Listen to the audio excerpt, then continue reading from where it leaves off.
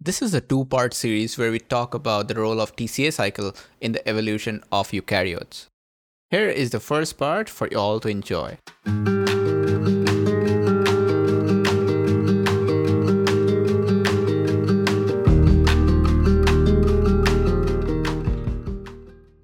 Hello everyone, welcome to Antibodies. This is our 28th Bodysode, a segment where we discuss research papers with the first or last authors of the article. Joining me today is my wonderful host, Dara from University of Paris-Saclay. How are you doing, Dara? I'm good. How are you? I am doing great. The article we're discussing today is titled TCA Cycle Signaling and the Evolution of Eukaryotes. The first author of the paper is Dr. Dylan G. Ryan, and he's joining us today to discuss the article. Welcome to the podcast, Dylan. Thank you very much. Thanks for inviting me on. We have Dylan here with us, who is who's from the lab of Dr. Luke O'Neill at the Trinity College Dublin. The lab of Luke O'Neill is one of the major, if not the major lab studying immunometabolism. He played a key role in discovering many important immunological molecules and processes, including the TLRs, the inflammasome, and certain cytokines like interleukin-1. Additionally, his lab has developed novel therapeutic approaches to inflammatory diseases. Dylan completed his graduate research from the Luke O'Neill's lab and is now a postdoc at the University of Cambridge. Dylan, what is your research focus right now?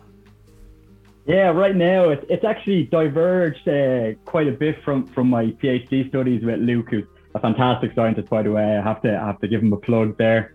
But at the moment, my kind of current research focus is on mitochondrial stress signaling, which you'll probably see is kind of like a running theme even in this evolutionary perspective that I wrote. But specifically, I actually moved from studying immunometabolism to cancer metabolism. And I actually work on a hereditary renal cancer syndrome. This is a bit of a tongue twister, but it's called hereditary leiomyomatosis and renal cell cancer, or HLRCC to make it a lot simpler. And how I end up kind of going in this direction is that I worked on the TCA cycle in macrophages. And this disease is actually caused by a heterozygous germline mutation in fumarate hydratase, which is a TCA cycle enzyme. And it actually results in cancer transformation in the kidney. So at the moment, I'm trying to understand how does these mutations that affect TCA cycle enzymes actually signal to the nucleus? And that's kind of where I'm at the moment. Okay, it looks like a lot of what you have done before is currently helping you.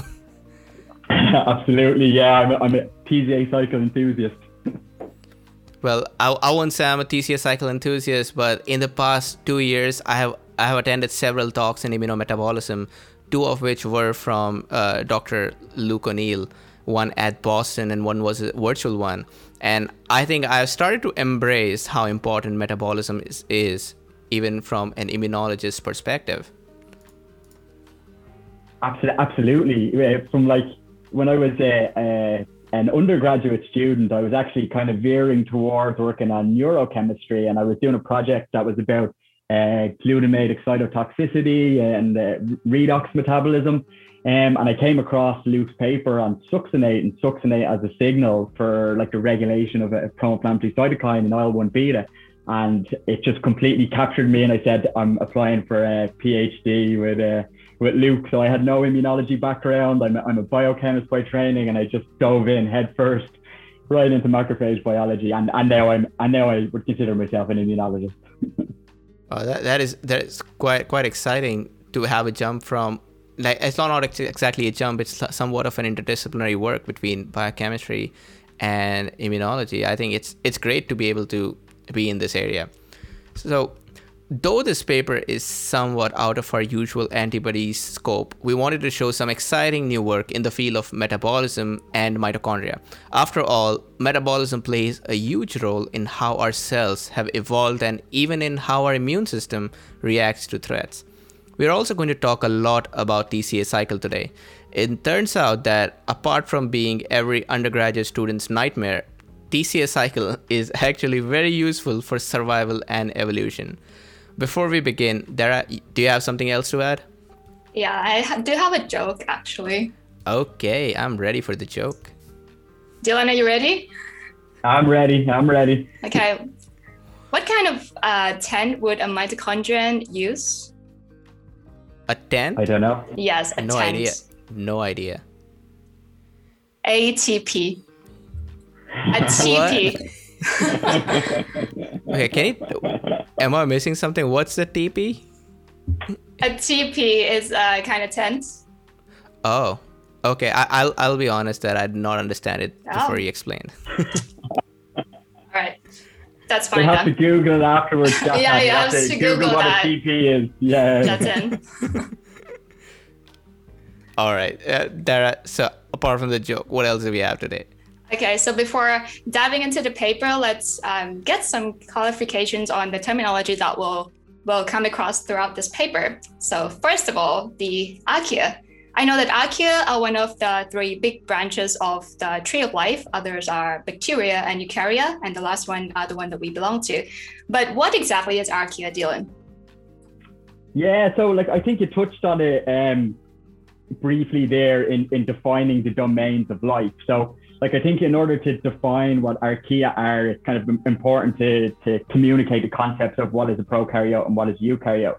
So like prokaryotes are like single cells microorganisms that lack like membrane bound structures, most notably a nucleus, but also other kind of, endomembrane systems.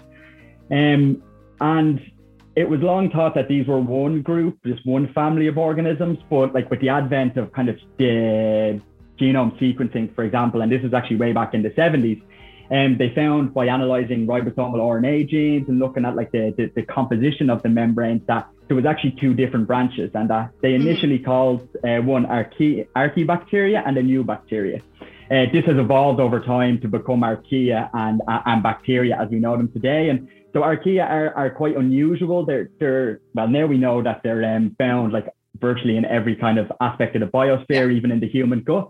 But they were initially identified as extremophiles. So they lived in like, really, really unusual conditions, such as in the vents in the deep sea with great pressures and different kind of environmental constraints. So they're this really, really amazing kind of branch of single-celled microorganisms. And they also have evidence, they're very hard to culture, but there is some evidence from metagenomics that they actually may have some sort of more complex internal membrane structures. And they're actually more similar to eukaryotes than are bacteria. And they actually have very similar systems of translation and transcription. And, we'll probably touch on some of these points because it was a great key in understanding, the origins of eukaryotes. But we can dive into that as we go along. Yeah. Dylan, what you were mentioning about archaea taking, it's hard to culture them. One of the labs in my department, they work on archaea, and one of the friend was telling me that it takes them about 3 to 4 weeks to get enough archaea to start an experiment, and if it doesn't work, then that's 4 weeks wasted doing nothing. So yeah, it's pretty hard to work on these things. You need a lot of patience, of course. You'll probably, I know we'll touch on this study later on, but there was a paper published very recently where it was a 10-year investigation in order to grow this one particular member of a clade of this archaea that we're very interested in. And I was like, that is ultimate patience. Yeah. Okay, so next, in order to understand the role of mitochondria in regulating cellular function better, it is important to understand its origin and the role during eukaryotic development. There are two major competing views, actually, about the origin of eukaryotes, and the two major theories are either the gradualist theory and the symbiogenetic theory. What are these two theories, Dylan, and which one do you believe in more? Yeah, so I would definitely lean towards the symbiogenetic theory. And I think that the evidence that we have are, I wouldn't say irrefutable because we're like detectives coming back on the scene, but I would think the evidence is a lot more striking and there's a lot more of it to support that.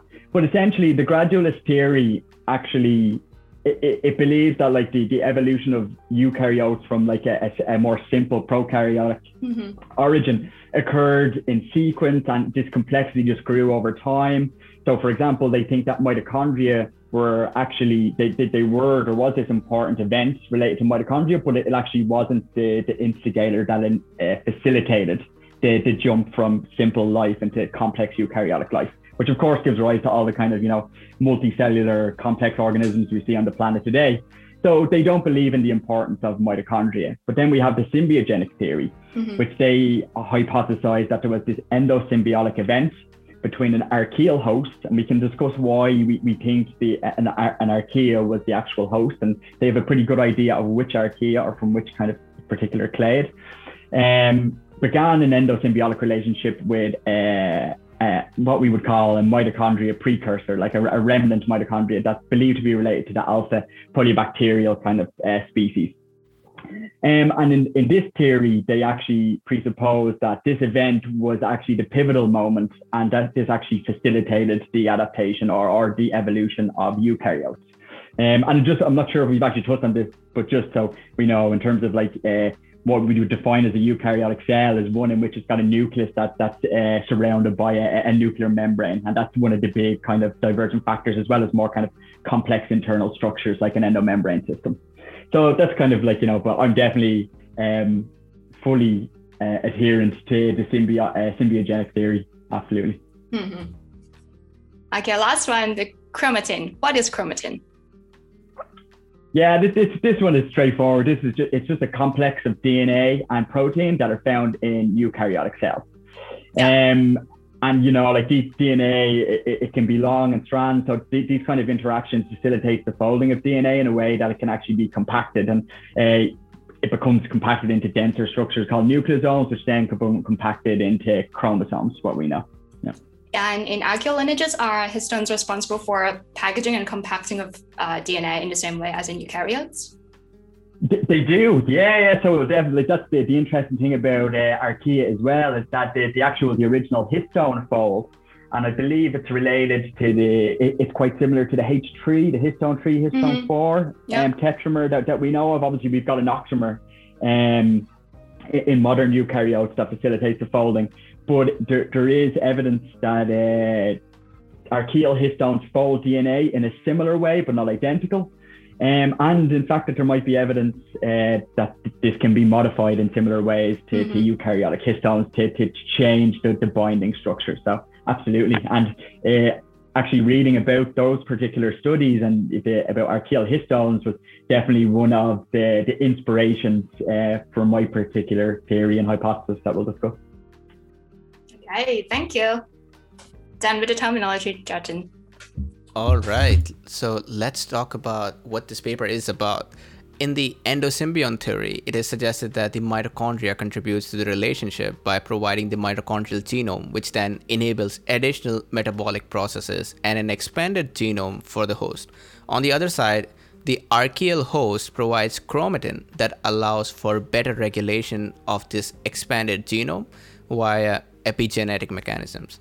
The authors of this article pose a question that we still don't know: how the communication takes place between the mitochondrion and the archaeal host.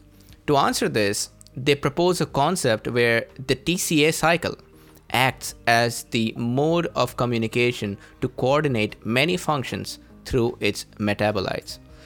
Dylan, when I reached out to Luke to invite him for this podcast, he told me that you were responsible for the more than 90% of this paper. And of course, that's why he directed me to you. So did you also come up with this idea that the TCA cycle may be involved in the coordination of processes between the host, the nucleus, and the mitochondrion? Well, I have to say, I've definitely had a lot of inspiration from scientists that have come before me, especially those that work in the field of mitochondrial metabolite signaling. So I wasn't the first to propose that, there would be an essential role for metabolite signaling in evolutionary origins. But I definitely have developed the concept. So it was actually during my PhD when I was working on a TCA cycle derived metabolite. So I was working on a metabolite called itaconate. I'm not sure if you're familiar with it, but if you'd like to discuss it at some point, we can. And it's actually synthesized in macrophages from this TCA cycle metabolite called cysticonatate. So I found out that this was an important signal that actually signaled and regulated cytokines in macrophages, and it got me wondering during my PhD, and I was trying to have a broader conceptual discussion about what is the role of TCA cycle signaling in evolution. And this is, I largely developed this concept, and we were invited, Luke was invited by Professor Karsten Hiller, who kind of discovered the enzyme that synthesizes itoconate to actually write about this topic. So I developed the idea a little bit further in Christian Fretz's group with Christian, who is a real TCA cycle enthusiast as well. And then ultimately, this is what emerged. Okay. So to start off, let's discuss what does the mitochondrion do for the host. It is required for the host oxidative phosphorylation and generation of iron-sulfur clusters that help in electron transfer in the electron transport chain. Then the mitochondrial plays a key role in cellular differentiation, stress adaptation, and even affects programmed cell death. For example, cytochrome C released from the mitochondria is considered to be a signal to initiate the programmed cell death process. And the discovery of this phenomenon was the first instance where we could ascribe a signaling function to the mitochondria. In fact, now we know that there is back and forth communication between the nucleus and the mitochondria to coordinate some processes like cellular proliferation.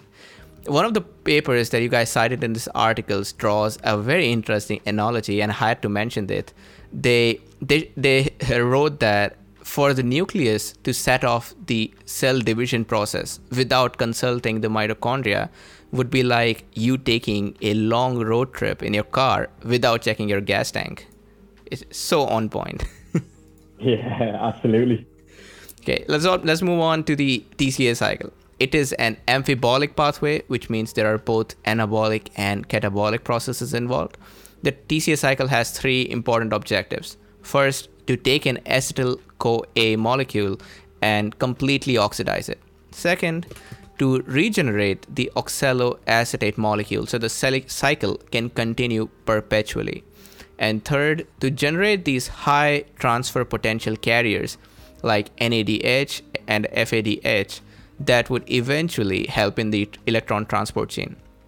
Everything else that can be attributed to the TCA cycle is a byproduct of meeting these three objectives.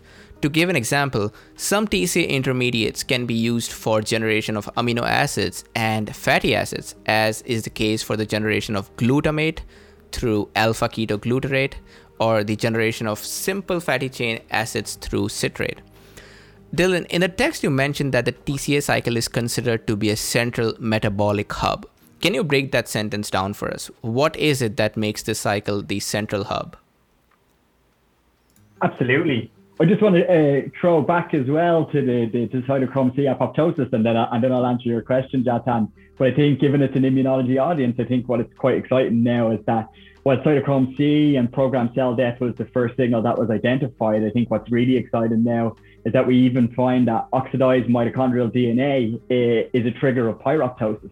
Oh. So we see that the mitochondria and signals that emerge from mitochondria are really essential, such as for like the NLRP3 inflammasome. And I just think that's super exciting. So we started with cytochrome C, and now it's involved in virtually all cell death pathways. But sorry, that was just an aside. And coming back to why would I consider the TCA cycle a central metabolic hub? So when you think of a hub, you think of a focal point, a center, the effective center of a network. So as we know, that cellular and systemic metabolism, it's a very complex network of different metabolic pathways. And you've given a great example with the TCA cycle has a number of inputs and a number of outputs. And like, for example, it generates the majority of reducing equivalents, as you mentioned, and these feed the electron transport chain, which generate the proton motive force and the electrochemical gradient, and this is essential for the synthesis of ATP. So if you think about all the pathways that feed this, we've got amino acid catabolism, we have fatty acid oxidation, we have glycolysis, we've got glutaminolysis, and even recently it's been found that under conditions of glucose starvation that ribose, or even ribose derived from RNA itself, can actually be used to feed the TCA cycle. So virtually any nutrient that can be utilized as a nutrient feeds into the TCA cycle. So it's the major input when it comes to bioenergetics. But if we put that on the flip side and we have a look at like anabolic pathways, TCA cycle intermediates are required for some of the most important biological macromolecules in the cell. So a great example, kind of one that you haven't touched on, is that oxaloacetate is a precursor for aspartate.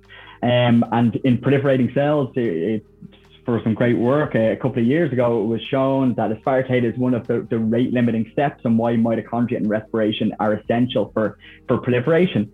So aspartate, as well as feeding protein synthesis, it's really, really important for the synthesis of purine pyrimidines, which will give rise to RNA and DNA. And another example, citrate-derived acetyl-CoA is essential for lipid synthesis, and then succinyl-CoA is a precursor for heme synthesis.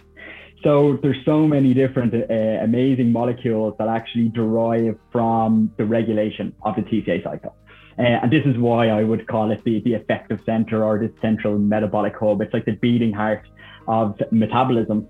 And then what's even more exciting is, like, if we go beyond the realms of macromolecule synthesis and bioenergetics, is that now we've got this emerging role where they actually act as signals that regulate gene expression, which I think is remarkable. Damn, that's a lot of things that the TCA cycle is doing. All Absolutely. Right. Dara, would you like to tell us a little bit more in detail about the symbiogenetic theory of eukaryogenesis? Yes, of course. So essentially, all eukaryotes share a common ancestor that arose from the genomic chimerism of prokaryotes. And most importantly, all of them possess mitochondria, and once possessed and maybe lost them due to reductive evolution. And this suggests that the origin of eukaryotic cells requires the development of mitochondria for reasons which are not known yet. However, within the symbiont theory itself, there is still a current debate as to whether mitochondria were acquired early during the karyogenesis, also called the mito-early theory, or whether they were later acquired to a proto-eukaryotic cell, also known as the mito-late theory. Recent phylogenomic evidence supports the mito-late theory, where they believe that mitochondria were added later to a chimeric prokaryotic ancestor, and that was in the process of evolving its complex eukaryotic traits, such as the endomembrane system. Regardless of the timing of mitochondria addition, both theories supports the idea that this event was a pivotal moment during eukaryogenesis and provided definitive selective advantage. So Dylan, what do you mean by the selective advantage? Is it the ATP production by mitochondria?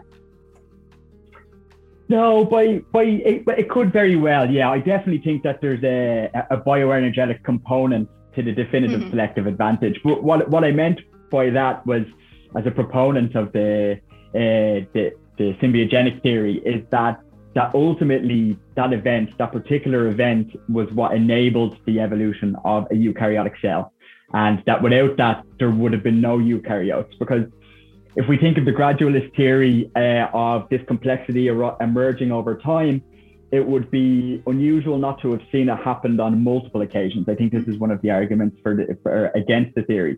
Whereas there had to be this particular set of conditions where maybe we had a preformed complex cell that was probably of archaeal origin, and then there was this unusual endosymbiotic reaction. But it was actually this endosymbiotic reaction in this cell that actually gave rise to this remarkable evolutionary event.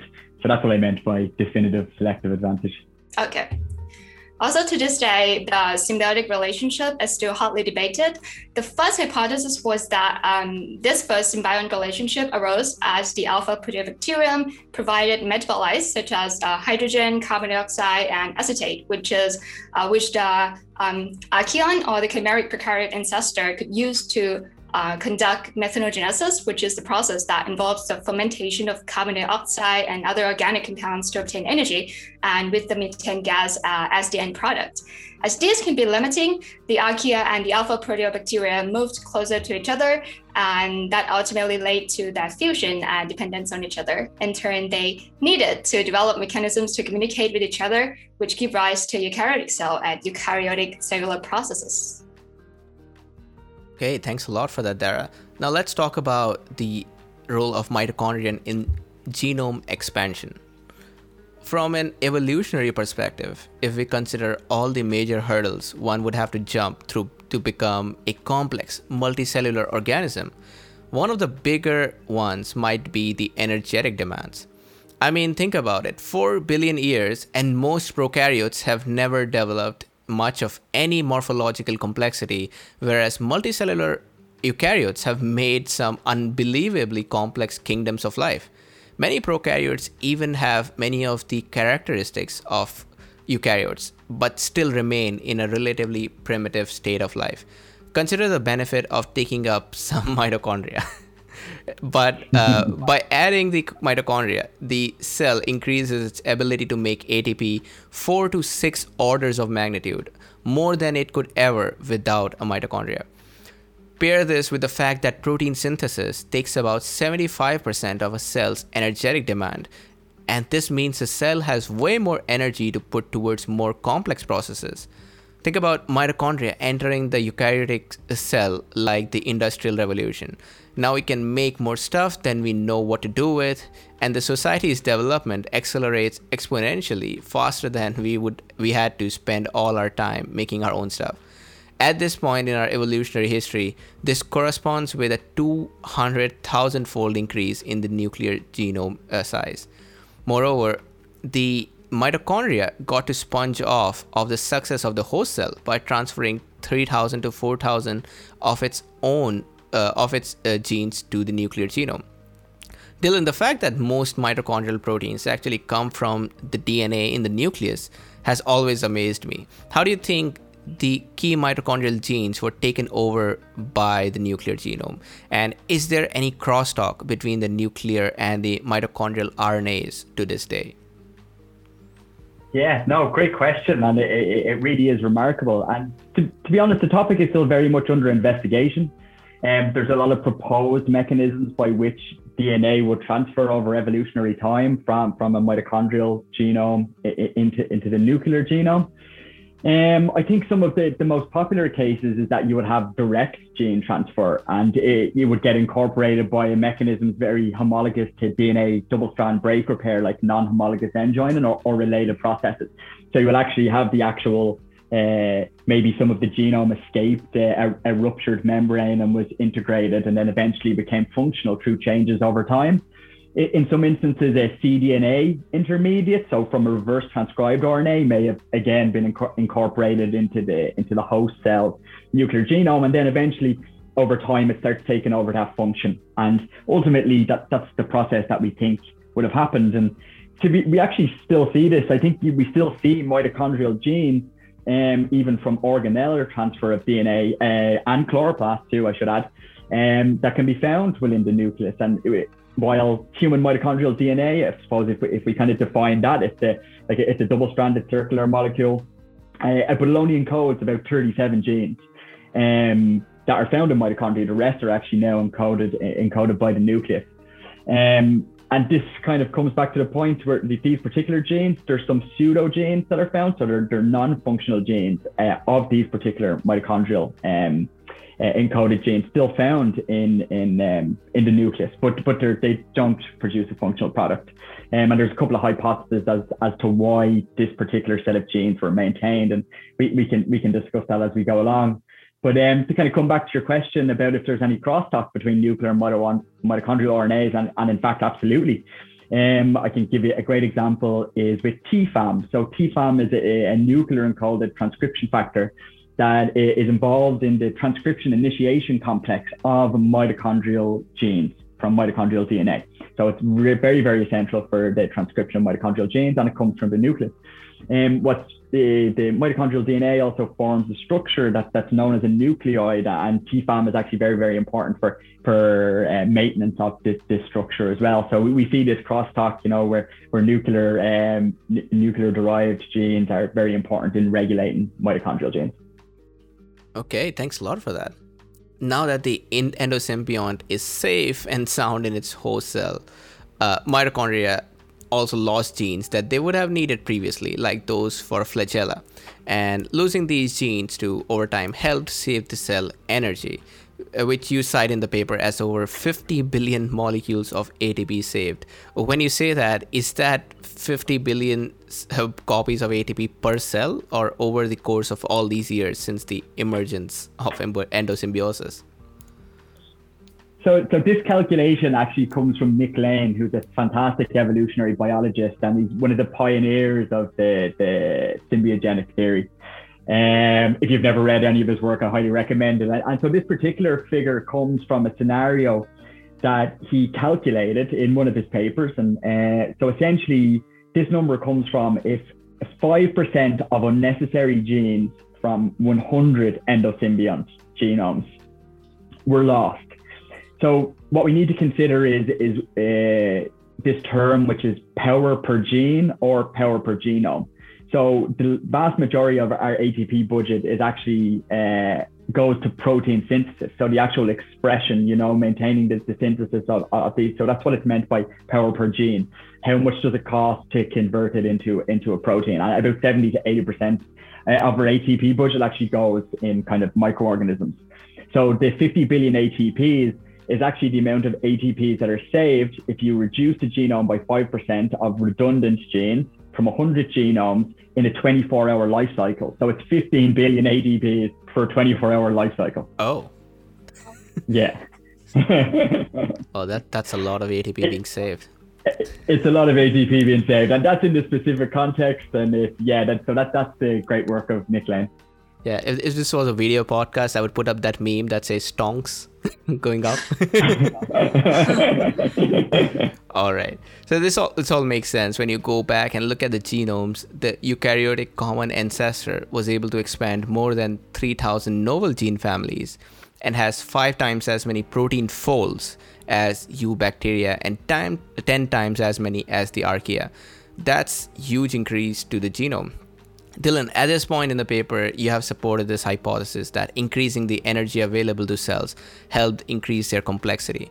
However, you mentioned that new data sets have shown that the power of genes between eukaryotes and prokaryotes is not as significant as once thought. So this new hypothesis does not completely explain the increase in complexity. Can you tell us about these findings and why they might refute the energy barrier hypothesis? Also, what is the energy barrier hypothesis here? Yeah, so this kind of comes back to the idea of power per genome or power per gene. And this is a concept that was developed by Nick Lane. And ultimately what he found was that if you actually calculate how much energy a eukaryotic cell has to express this expanded genome and control for a number of factors, it was found to be thousands and thousands of fold greater than what happens in a prokaryote. So that's why we have all these unique enzyme families that emerge. And while I think the hypothesis actually really stands up, another paper that kind of analysed more eukaryotic species and more prokaryotes, but still the sample size is still quite small. What they found is that it's not as great as once thought, but it is still greater. So it doesn't refute the hypothesis. It's still, I think it's pretty robust hypothesis so far of this kind of energetic barrier. I reckon the people who are proponents of the gradualist theory would probably prefer the findings of this particular study. But I ultimately think that the study more than not actually supports the finding, because they do find this difference that eukaryotes have more power to express the genes that they have. But it got me wondering, is there just something missing? Is it all about energy? And for a long time, we've always thought the TCA cycle, everyone thinks of mitochondria and they think of energy. And then if they don't think of energy, they think of synthesis of macromolecules. And very rarely was it thought that kind of any signaling would go on. So for me, while I don't think this refutes the energy barrier hypothesis, I just believe that there's a lot more to the story. Okay. Well, coming back to the mitochondria, providing energy isn't the only thing that the mitochondria does, right? So another theory is that the interaction between the archaeon and the protomitochondrion may have helped to form the nuclear membrane. This inside-out theory posits that the prokaryote was constantly releasing blebs of membranes to communicate with the protomitochondria, and this eventually formed around the symbiont and formed the endoplasmic reticulum and the inner nuclear membrane that we all know and love today. Just exceeding the energy needs of the cell helped to increase the genome size. It probably also promoted its multicellularity. Here, the authors cite a paper discussing an important energy trade-off that the organisms deal with. Fermentation results in a low yield of ATP quickly, but cellular respiration makes a high yield of ATP slowly. Naturally, energy is a huge limiting factor of an organism, and generally the ones with higher overall yields should survive better than those with lower overall yields. In the paper cited here, Pfeiffer et al. 2001, the authors model how a population of fermenting cells could invade and take over a population of respirating cells, but these fermenting cells aren't capable of making a lot of ATP. So their new established population would be smaller because they can only have offsprings as long as they have enough ATP to do so. Dylan, here you compare this scenario with the tragedy of the commons and game theory. Well, we are but humble immunologists. So could you tell us more about this idea of the tragedy of the commons? Absolutely. Now, I have to say I'm also a humble biochemist and immunologist, and I only came across this particular theory. So this theory was developed almost over 20 years ago, and in this they discussed this idea of a tragedy of commons. And I only came through their work. But ultimately, what a tragedy of commons refers to in economic theory, and this was published in like the 1800s, I believe. It's a situation in which individuals with access to a shared resource act in their own interests. And then ultimately what happens by acting in their own interest is that you can deplete the resource that you're looking for. So I suppose if we want to give any kind of modern real world tragedy of common situations, it might be if you have overfishing of a fish population that would also ultimately decimate that fish population. So that's what the tragedy of the commons means. I think commons is a shared resource, can also be called a common. Okay. Also reminds me of people running around for toilet papers during the beginning of pandemic and exhausting all the toilet papers. Absolutely, yeah. That's a pandemic version, yeah. Okay, so what you're saying is these fermenting cells, they are taking up all the resources and depriving others of the resources while themselves also not benefiting as much. Absolutely. Okay. Yes. Just like you mentioned, if the cells collaborate instead of competing, the population can take advantage of the greater amount of ATP generated by cellular respiration. Then you've got some consumer cells who got a bunch of their ATP from the ones undergoing cellular respiration. Hey, you're on your way to becoming a multicellular organism. To support this notion, some fungi can be found in both a multicellular myelal form and in a single-celled yeast-like form. Mycelial form. The mycelial form does not form if you disrupt cellular respiration. Therefore, mitochondria and the use of the cellular respiration may have also been associated with the rise of multicellular organisms. Dylan, tumors also change their metabolism to meet their insane energetic needs, and this is a major contributor to competition in the tumor microenvironment. Given that what you know about the contributions of energy to collaboration and competition, could you speculate on how this plays a role in the tumor microenvironment and its development? Absolutely. And I think this is actually a very kind of exciting and active area of research that's really exploded with the onset of like kind of better techniques and tools to kind of investigate metabolic competition, say even in the tumor microenvironment. Like I think for a good example, when you think of a tumor microenvironment, you've got the tumor cells, but you've also got a lot of stromal cells. We've got infiltration, we know, of T cells and other immune cell populations. And so this creates a competition for different resources, such as amino acids or glucose. And we actually know now that in the tumor microenvironment that this like competition for resources, which are generally highly consumed by tumors themselves, can lead to T cell exhaustion and can impair cytotoxic T cell proliferation activity. And it can actually prevent the kind of maintenance or the restriction of tumor growth. So like even recently, there's been some great, I've written an opinion piece on this preclinical work that shows that if you metabolically intervene with these exhausted T cell populations and you kind of promote mitochondrial activity, so that in this instance, they used an IL-10 fusion protein, it actually boosted immunotherapy responses to like adaptive T cell transfer. So I think this concept of metabolism regulating competition in the tumor microenvironment is going to be essential in even designing better kind of immunotherapies and improve current immunotherapies, which we know, only work in a subset of patients and in a subset of tumors. So it's a complex topic, but I think it's very, very exciting. And I think it's going to be very, very important to understand tumor evolution and tumor development. Okay, this reminds me of one of our previous Buddysodes where we had, I think, Dr. Yu Ryu. He was a postdoc in Dr. Ping-Chi Ho's lab. And he had this study where they showed that certain exhausted T cells had their mitophagy machinery missing or broken. And if they were able to fix that machinery of the mitophagy, where they could rescue, where they could make good mitochondria and get rid of bad mitochondria, these T cells were actually able to clear out some tumors.